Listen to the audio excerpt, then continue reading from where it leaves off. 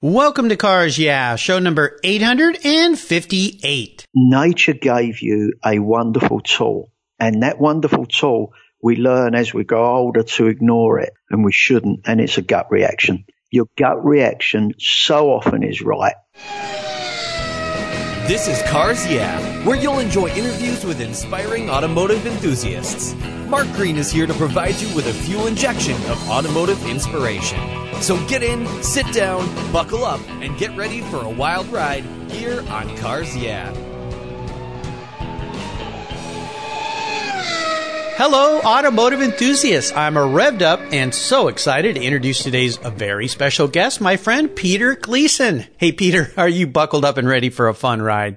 I am ready, Mark. All right, here we go. Peter Gleason is an automotive enthusiast whose passion for cars began when he was a child growing up in South London and trips to Brands Hatch to see the races. From his meager beginnings, Peter learned hard work, and even what he says overworking would get him where he wanted to be. And after years of success in business, Peter's put together a unique and eclectic collection of automobiles that he shares through concours events, clubs, tours, and rallies. He has an incredible array of BMW Motorsports race cars, including the Peter Gregg Frank Stella Art car, one of my favorites, and the memorabilia that fits the era, plus a wide variety of other marques and some bikes as well. I found Peter on the lawn this year at Pebble Beach with his magnificent 1928 Asada Fraschini Tipo 8AS. For Peter, it's about the art, the story, the history, and the people behind the cars. Peter, I have told our listeners just a tiny bit about you. Would you take a brief moment, share a little bit more about your life and your passion for cars? Yeah, I'll try to. The first thing, obviously, they're going to get is that I'm not from here. I'm English. I moved over here about 12 years ago, and certainly I'd always had this want and desire for cars when I was younger, and unbelievably so for an American audience maybe, is that as a kid, I thought just having a car made you rich, that made you wealthy, and that was the dream. And that small seed at the very beginning continued through my life. The collecting never really, probably the most cars I ever had was 6 in the UK. And then when I come over here, it just went, well, for want of a better description, crazy. Yeah, so a little bit. So I did that. But, the passion's always been a part of me, and the dreams that I had of a kid, I still have that dreams. I still have them wants, desires and wishes and whatever. They're just different today. Absolutely. And I'll let our audience know one of the cool things that Peter does with his cars is he shares them. Now, a lot of people that collect cars tuck them away. They don't take them out. They don't use them. But Peter uses his cars. The race cars you can be found on racetracks. And not too long ago, he took a lot of his BMWs to the LeMay America's Car Museum to put them on display and gave a great talk about his cars. So, Peter, that's one of the things I love about you is you get out there and share your vehicles. And as we continue on your journey, I always like to start by asking my guest for a success quote or a mantra. It's a nice way to get the inspirational tires turning here on Cars Yeah. So, Peter, take the wheel. Sort of 2 parts to that, Mark, what you said. First off, I love sharing them because I always say it simply, what's the good of owning them in a dark warehouse on my own? I mean, I can't drool over them just myself, it does it. But I remember being that passionate kid who wandered and looked at people's cars, and I should do the same. I should give back. But I do enjoy sharing them. I always say to anybody that comes round that I let in the warehouse is you have to have one thing, and that's the passion. That's all you have to have. I think, you mentioned working hard, and, I remember as a young man being called a working fool. The older men in the construction industry were like, "Oh, Pete, you're a working fool." Well, I think I may have proved that working fool's done okay. Yes.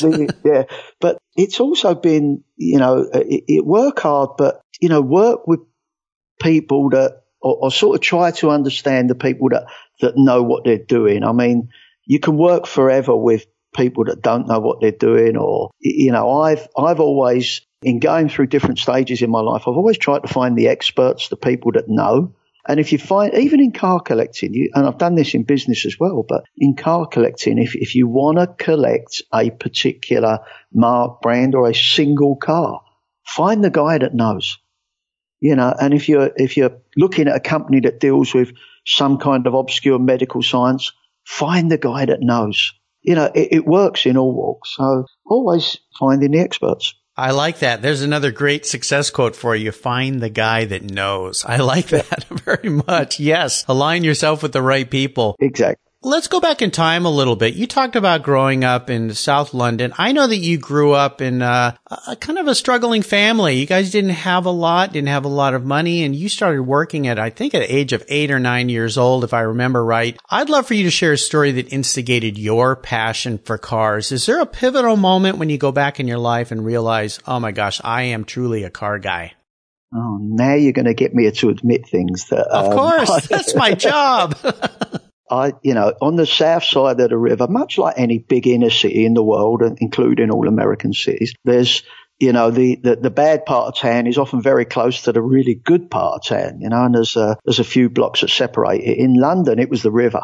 And as a kid, we wandered the streets and looked at other people and you judged it. Well, it wasn't much of a walk to cross over to the other side of the river and places like King's Road. Now, if you think of the King's Road, I was too young in the 60s, but the early 70s and that. And it just was, again, looking at cars and people. And there was E-Type Jaguars, there was CSLs, there was all these things that just looked like, I can physically still remember a Sable brand with cream interior, a woman driving a V12 E-Type, which was relatively new then. And, I can physically remember the vision of looking at that car and thinking one day, if I'm a millionaire, Yeah. I probably thought if I had £10,000 then I would have been a millionaire. Of course. Yeah. Well, and that might have bought one of those back then. It would have done. Yeah, it would have done. Yeah. That early childhood, and I know also you used to wander off to Brands Hatch and watch some of the incredible racing back in the day. And this probably was the 70s that you were hanging out there sneaking under the fence and watching the cars? Yeah, sadly, my claim to fame was I only ever paid to go in when I was an adult. I never did as a kid. But I wasn't alone, Mark. There was lots of us did it, and you went in there, and that was the other great thing about then, and it still happens today, but not at the very top echelon, was if you was a kid wandering about, the racers, the teams, whatever, they would actually talk to you. Mm. They would chat. They was open with you. They was, as long as you wasn't an idiot, as long as you went up and asked the, inquisitive questions, it was very open and friendly then. Yeah. Wonderful, wonderful memories and the beginning to a huge passion that you have. And I know that you do have an XKE these days. I've seen that car.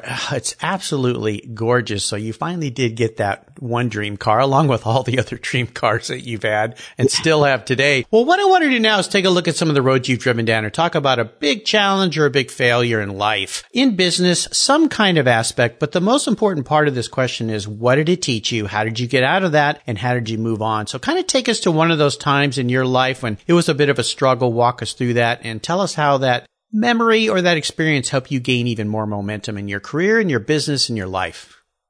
I think, as silly as it sounds to say, sitting where I sit now in business, it was the fear of lack of knowledge. I never had a schooling. I had pretty much zero education, and I, through a sequence of events, ended up in the financial world in the the late 80s, early 90s, when the property market crashed in the UK. And I had a real, I didn't know what I was doing. I didn't want to invest money with companies. I just didn't, but an opportunity arose, and I dealt, that situation happened. I then was asked by the investors involved in that very first company to start looking at other companies for them. And I had a real fear that I was in above my head, and I managed to get through that. And every single time in them early companies in different sectors, I always felt as if, I just don't have the knowledge to do this. But going back to my earlier thing, it was that,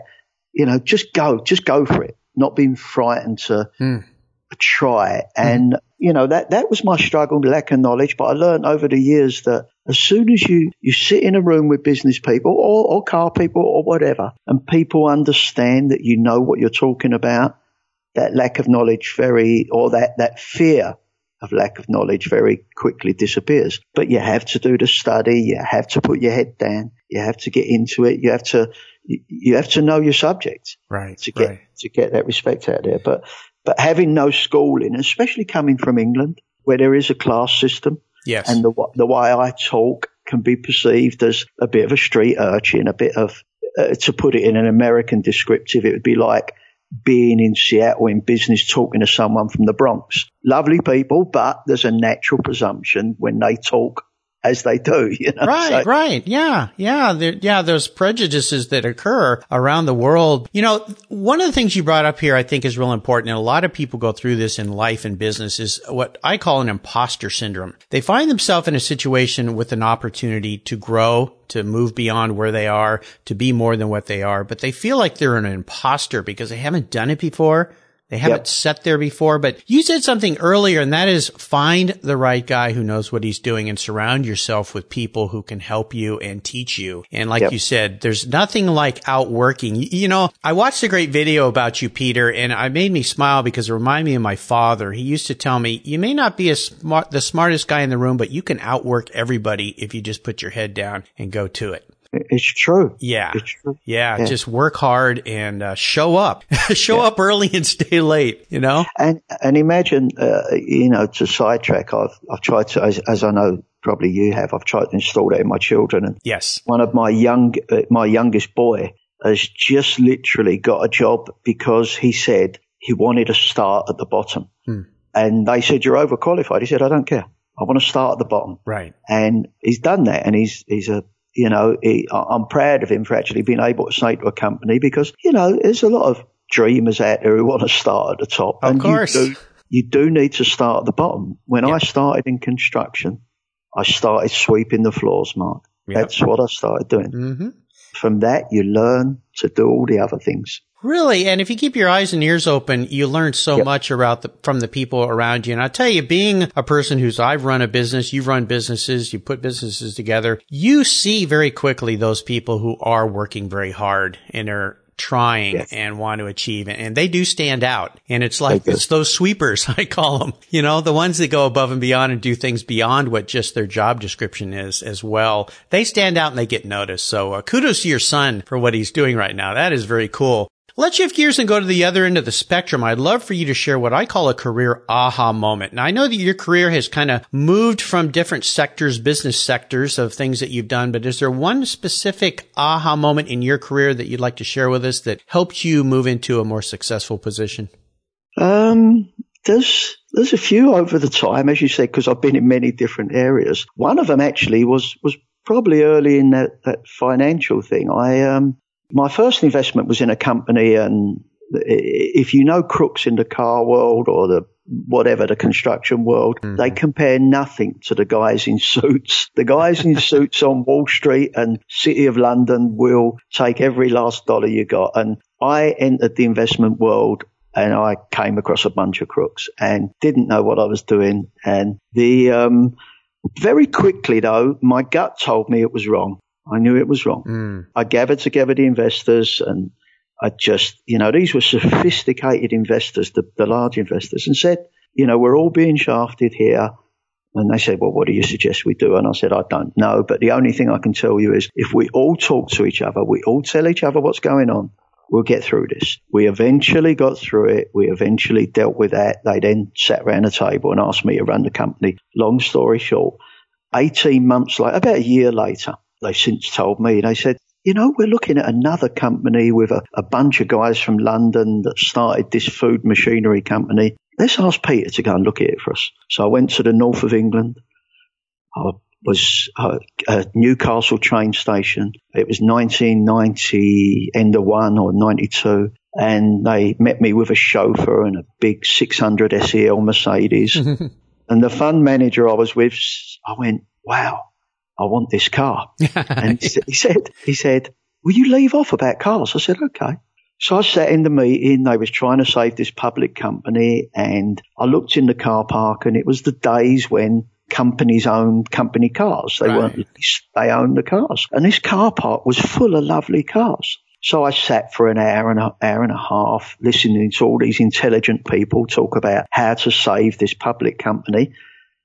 And I sort of stuck up my hand, and I hadn't said anything yet because I knew being dumb was great, but opening your mouth and confirming it was not a good thing to do. So I said, I don't mean to be rude, but you're in money troubles. Would you like to sell the cars?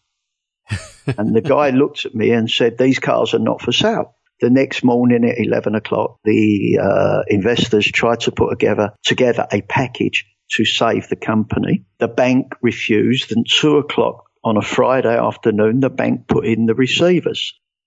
The investment group told me, they went, Pete, we failed. We put the receivers in. I called the receivers. I asked who the receivers was. I called the receivers.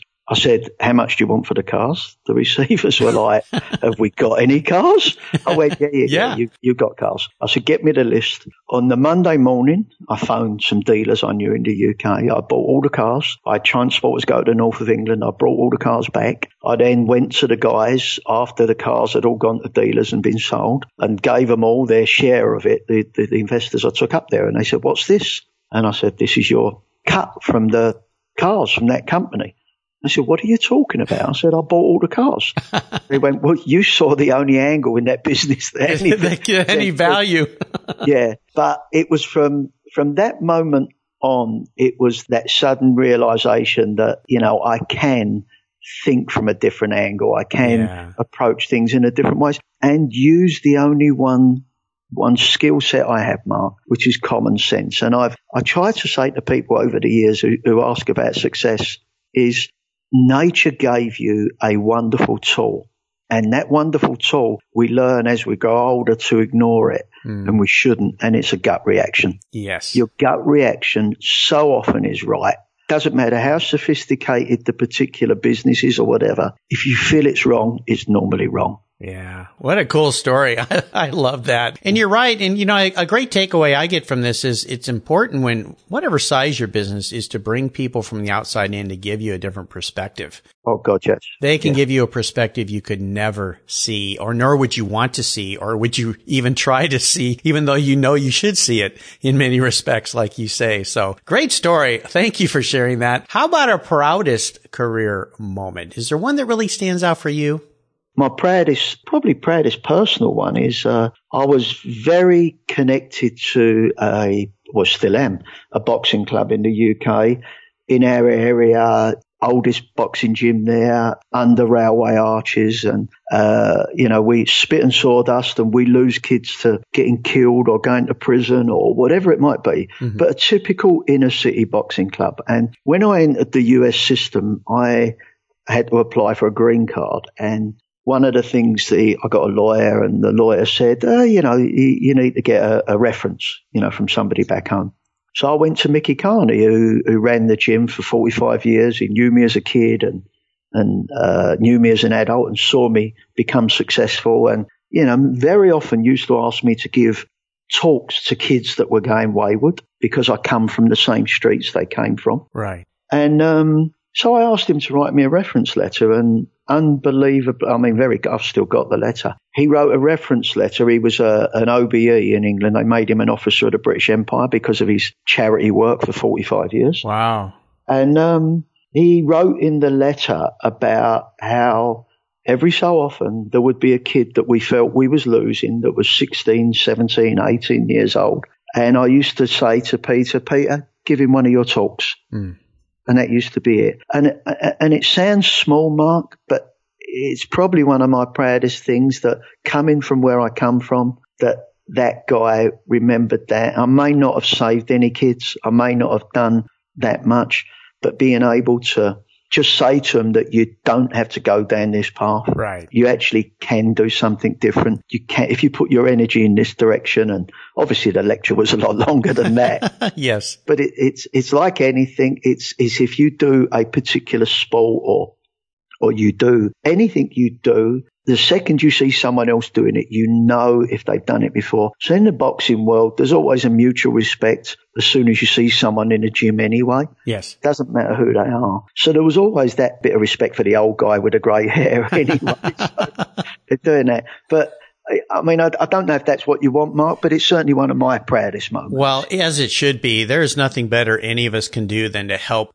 the life of anyone, much less a child who might be going the wrong way. And no doubt many of those talks you gave those kids stuck with them. And I'm sure you helped a lot of kids. So, gave me goosebumps just hearing about it. So I think that's absolutely thank you, Mike. Spectacular. Well, let's have a little bit of fun and talk about your first really special car. And I know, Peter, you have a lot of cars. You have a lot of very cool cars that a lot of people would love to own and be proud to own. But let's talk about the first really special car that you got. The first, oh God, there's so many, but I suppose the first one was getting a car, but we won't go down that story.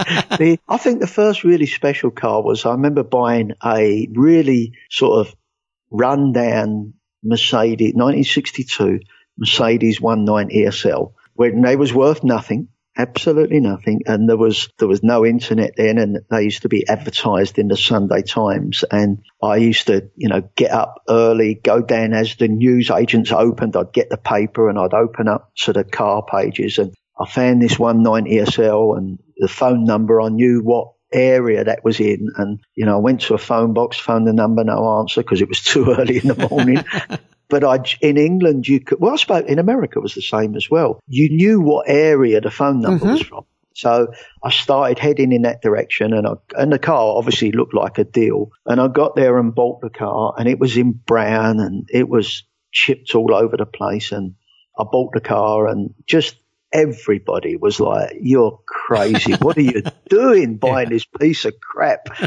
And I spent years I'm not a mechanic. I really am not. I'm a guy who can take something off and put something back. I can't diagnose. I can't, I've got no ability to get inside an engine or anything like that. But I took this car apart. I sent off all the bits to the different specialists to be done. I put this car back together, and it took me years, Mark, but I was pretty proud of that car, first special car. Interesting side note on it. When I actually sold it, I put it with a dealer in the UK, and he was approached by another dealer who said, would they be prepared to loan it to him? Mm-hmm. And they then called back after they'd had it a day and said their customer wants to buy it, but they wanted to give less for the car. And they approached me, and I said, no.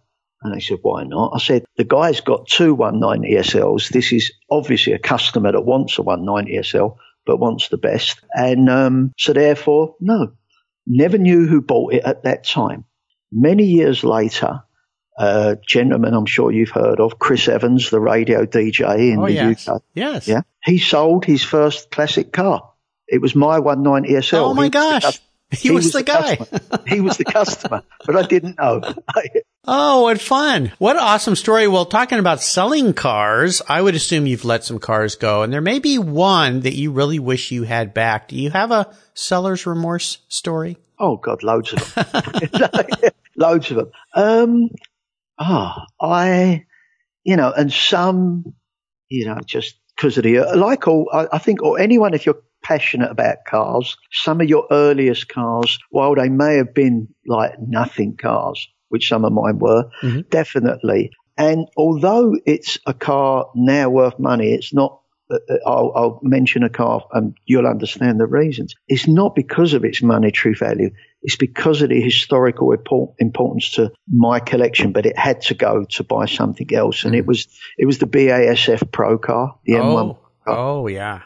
Yeah, I would have loved to have kept that. I knew when I was selling it, I knew I'm going to regret this. And it just such a historically important BMW. And I know the guy that's got it in Germany. It's in a great collection, but yeah, definitely, I think I'll always regret selling that car. Yeah, we all have those. And I've heard, 857 before yours of all the guests I've had on this show in the last 3 years. So don't feel bad. We're all in the same boat, but there is always a time and place for a car to leave a garage. Well, let's talk about today and tomorrow. I know I mentioned in my introduction with you, Peter, I ran into you on the lawn at Pebble Beach. You had a beautiful, I saw the Fraschini on the lawn. I didn't even know you had that car. I always think of you as a BMW sports racing kind of guy. And when I saw that car, I just went, Oh my gosh. And you were gracious enough to spend some time as you were preparing it that morning for judging and all that. But tell us a little bit about a current car you've got or something you're working on that has you really excited and fired up.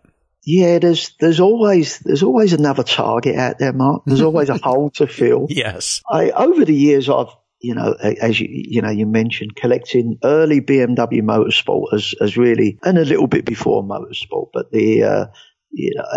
that's really my sweet spot. And of late, I've honed it to, trying to get the best possible street car I can get of each one of them cars and the best possible race car. Mm-hmm. And currently I'm restoring the very first 2002 turbo. So it's the first European production turbo car ever made, chassis number one. But in doing that as well, I recently got a call from a very good friend in Sweden who has the very first Works Alpina race car to race. Ooh. So the Alpina went and ordered 4 cars at the same time in February 69. 2 got destroyed. 1 has been missing forever. It may appear again. So there's only 1 left in the world. Boven Seppen did actually have a car that he upgraded in 68, but it wasn't a brand new Works car. So the first 4 Works cars were these cars. So there's only 1 exists in the world. So that's exciting for me that, again, the turbo being the street car. Yeah. And the Alpina being the race car, and both very, very important in their own way. And that's the direction the collection is going in. So I'm really excited to have just acquired that Alpina. But there's always targets out there, Mark. I know. I'll never get everything. No, and that's part of the fun, of course, is you never will and you never should. No, because there's just so many cool things out there. But I love that you're bringing these cars back to life. And the other thing I love is that you do take your cars out and use them. I've seen your beautiful race cars, the BMW Motorsport cars that have been Laguna Seca and other tracks that you have out there. So very, very cool, exciting. Well, here's a very introspective question for you, Peter. If Peter was a car, what kind of car would he be and why? God, that is such a tough question. I know, but here's the way to think about it. It's not the car you want to be. It's the car that you feel you truly are, as a person, manifested into a vehicle. It would have to be something from the early 70s because I'm part of the era. I feel I'm part of the era. It would definitely have to be a bit quirky because I feel as though I'm a little bit quirky. Okay, fair enough. But it'd have to be hardworking. It would not be, I don't know. I mean, as silly as it sounds, because I don't have any in my collection, but it would probably have to be an early 911. Hardworking. Yep. Does it. God, I don't want to make myself sound too special, but, does everything as well as it can do it. Sure. And, and oh God, you and all your Porsche buddies are going to kill me, but not pretty in the conventional sense, Yeah. I understand. But it would probably be that. And in some wild color.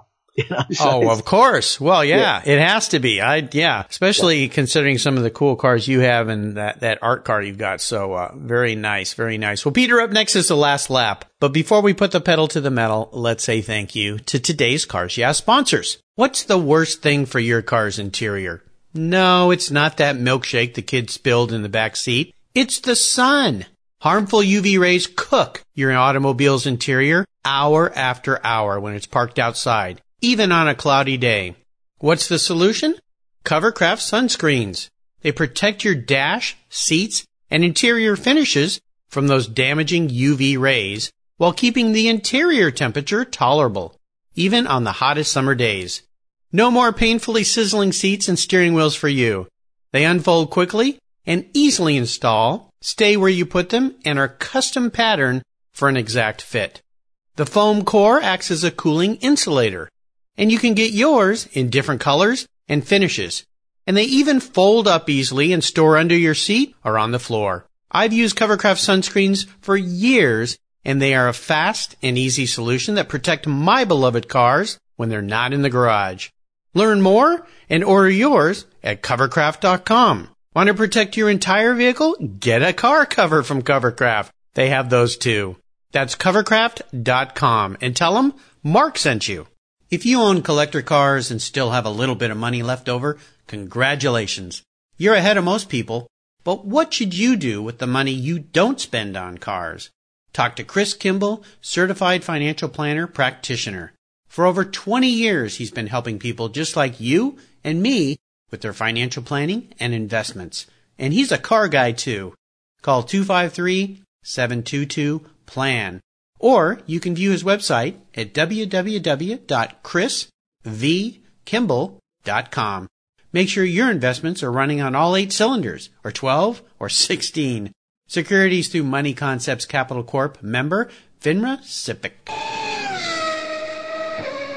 Okay, Peter, we are back and we're entering the last lap. You've been around enough tracks to know what that means. The white flag's out, and I'm going to fire off a series of questions and ask you to give our listeners some very quick blips of the throttle answers. So here we go. What's the best automotive advice you've ever received? It's going to be boring. I'm sure you've heard it before, but it's buy the best you can. Yes. It really is. Yeah, it really is. And for listeners out there that want to get into the collector market or even already in, wait and get the best you can. It is so important because you can sure dump a lot of money into a black hole by going the other way around. That's for sure. Yeah, big time. Would you share one of your personal habits you believe has helped contribute to your successes over the years? I do think that earlier quote about wrapping good people around myself, being with good people, but the wife would say my ADHD. I've managed to channel ADHD in so many different directions and made it work. She's a family therapist, and she says, okay, this should have held you back in life, but it hasn't. Well, and that's a great testament. My sister is a special education teacher. And the interesting thing about what she's taught me about people with different types of afflictions, either ADHD or whatever it might be, or autism or versions of autism, is they give people that have these ways of being different ways of seeing things than others do. Yeah. And I didn't even know that my father had a reading problem until much, much later in life. He shared it with me. It's something that he kept as a secret. I think he was embarrassed by it. But he was an architect, and he could see things on paper in 3 dimensions. And I learned much later that people that have reading disorders typically can do that. And I know a lot of my guests who've had afflictions like that are artists and creators and builders. So, I think it's smart. Your wife, you figured out a way, Peter, to channel that into something very, very positive. Mark, you're absolutely right. I completely agree. There's, if you don't have something, you make up for it in another area. And, yes, you lose one of your senses and you'll find one of the others will take over, A brain is a magical thing, that's for sure. Now, how about a resource? There are lots of awesome resources these days, especially with the internet, but is there one that you'd like to share with us? Oh, if I had to pick one lately, I think we all read a lot, I hope we all read a lot. But yes. The one lately, a gentleman called Robert Webb has brought out a magazine called Automobile Sport Magazine. And it really, in Germany, but it's printed in English. It's once a quarter. It's only once a quarter. It is phenomenal information from mechanics, the drivers, the team leaders in the day. It's not, and no disrespect to any other magazine, but it's not, some, new journalist who wasn't about at the time, driving one of the old cars who's just giving you as a younger man, I read classic and sports cars, and, I was with Octane from the start, and they're great magazines. But Automobile Sport, and it's all one word, by the way. Okay. So, magazine has just been the best periodical for me in the last couple of years. It's only been going, I think it's only on its 13th issue. Oh, wow. But it's once a quarter. He's at a lot of car events over here. If I happen to see you and him in the same place, I'll introduce you to him. I would love that. I would love to have him on this show. That's the first time that publication's been mentioned. I've got to make sure I get a subscription to that.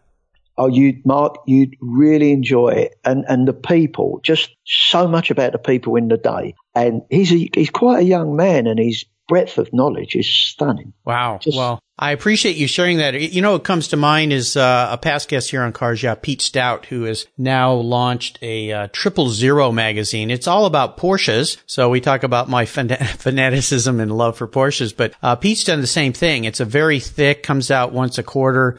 And it's like a book. And the in-depth articles that they go into, about houndstooth cloth and all the different styles and where it came from for the Porsche car. It's just fantastic. So I'll make sure that maybe I can reach out to him and have him be a guest on the show, but I'll put a link to that site for our listeners today. Now, if you could have a drink with anyone in the automotive field, living or deceased, who would that person be? It'd have to be Ayrton Senna. Oh, he's one of my favorites too. Oh, yes. What is it about Ayrton that stands out for you? First off, I was at the European Grand Prix in '93, I think it was, with my children. And, I think Murray Walker, you remember Murray Walker, yes, the commentator. What was the best race you ever commentated on? And he went, it wasn't a race, it was one lap. It was the first lap of the European Grand Prix when Ayrton Senna did what he did in the rain. And it was that, and I happened to be there. But beyond that, it's, we've all seen a lot of information about him over the years. And when you look at how and what he did going into a corner and coming out of a corner, even other great race drivers just look at the telemetry and go, how did that even work? Yes. They still can't understand how he knew that would make him faster. Yeah. And a phenomenal man as well, in so many respects. And, he come from a privileged background, but he tried to give back to the people of Brazil. Oh, definitely. In fact, my listeners have heard this ad nauseum. I have one of his quotes on the back of my business card. I just think that gentleman, his passion and direction and focus, talent combined with hard work is what made him what he was as a driver and as a person. And you're right. He gave a lot back to his country. Still does to this day, his foundation. So it's absolutely spectacular. That would be a sit down. I would like to join you at that table. That would be nice. Okay. Now, how about a book? Is there a book you've read recently you think our listeners would enjoy? Oh God, there's loads of them. I know. Okay. But I'm gonna have you narrow it down to one if you can. Okay. The Limit by Michael Cannell. It's the story really of the build up to the Phil Hill, Wolfgang Van Tripp's Formula One season in '61, and obviously that fateful race at Monza. Mm-hmm. But everyone knows what the end of the book is, but because it's there. But it's a really, really good read, a good understanding of them both as young men coming through, and obviously mentions a lot of other characters.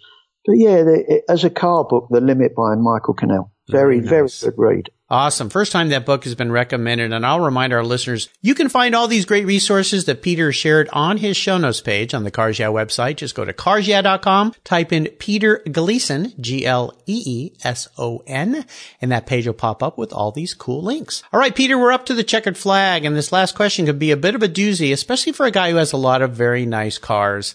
I'm going to make a rule for you today, and that is you can only have one cool collector car in your garage. I know that sounds tragic. It sounds impossible, but only one, but I'm buying it. So money is not an issue. So don't worry about that. I'll write the check. What would that one car be and why? I have it's just one collector car, so I can have an ordinary car as well. Oh yeah, daily driver, don't worry about that. But this is the one pride and joy that I hope you'll take out and enjoy and drive. It would have to be a D-type, long-nosed D-type Jaguar. Ooh. Never owned one, and I hope the reasons are obvious because I'm an Englishman. Yes. It would have to be. I mean, just everything you want in a car except for luggage space. Yes. Is there. The iconic, English, beautiful, historic, just everything. Yeah. Ah, yes. What a wonder that would be. Oh my gosh. Well, one day. Yeah, one day. I have no doubt, Peter. I have no doubt. Well, you have taken me on an awesome ride today. I knew you would. I'm so happy that you spent some time with me this morning. I want to thank you for sharing your automotive journey in life with me and the Cars Yeah listeners. Would you offer us one parting piece of wisdom and guidance before you drive off into the sunset in that long-nosed D-type Jaguar? I would, business and life. I suppose it's that wrap yourself around good people. Be with good people, mix with good people. It doesn't matter what they've got or what they don't have. And I'm even on the other side. But bad people will always end up bad. Yes. It doesn't matter. Even if you think you're earning money with them or you might earn money with them, you never will. Yes. Good people are good people and good things happen. That is an awesome piece of advice. And I'll remind our listeners, that's exactly what you're doing here on Cars Yeah. You're wrapping yourself with good people. Peter and myself here on Cars Yeah and all the past guests are all awesome people. So do that in business and life. That'll get you where you want to go. What's the best way for our listeners to follow along with you? Is there a way for people to stay connected with you? Do you play on Facebook or any social media? The only thing I've ever done is Facebook. The kids made me do it for the cars, and it's under my name. And then you go to a site called Munich Evolution, which is the name of the collection. Yes. And that's it. But Facebook is the only way. Okay, great. Awesome. Well, I know I follow Peter on Facebook. It's fun. He posts some great things about his cars there. So you can do it too. And I'll make sure I put all these links on Peter's show notes page on the Cars Yeah website. So go there and check it out. Peter, thanks for being so generous today with your time and expertise and for sharing your experiences with me and the Cars Yeah listeners. Until you and I talk again, I'll see you down the road. Okay. See you then, Mark. Cheers. Thank you. Bye-bye. What's every automotive enthusiast's dream? To design and build that perfect garage. My friends at Metron Garage are a group of creative talents who've combined their passion for cars with their careers in architecture. Their service includes unique garage design and state-of-the-art fabrication. They will create the coolest custom garage for you and your vehicles. Metron Garage's system features fully engineered commercial-grade material and structural framing that's stronger than traditional construction. Their designs are pre-engineered to meet your building codes for fast, bolt-together construction. With over 25 years of experience, you'll see a 3D rendering to visualize your custom garage, and the final structure will fulfill all your storage needs. Contact Metron Garage today and begin realizing your dream garage. Go to metrongarage.com. That's metrongarage.com. Garage is built for discerning enthusiasts. Where it's not just a garage, it's where your dream garage comes true. Thank you so much for joining us on today's ride here at Cars Yeah. Drive on over to carsyeah.com to find show notes and inspiring automotive fun. Download your free copy of Filler Up, a fun book filled with gorgeous photographs of fuel filler fun, including quotes from more inspiring automotive enthusiasts. Download your copy today, and we'll see you next time on Cars Yeah.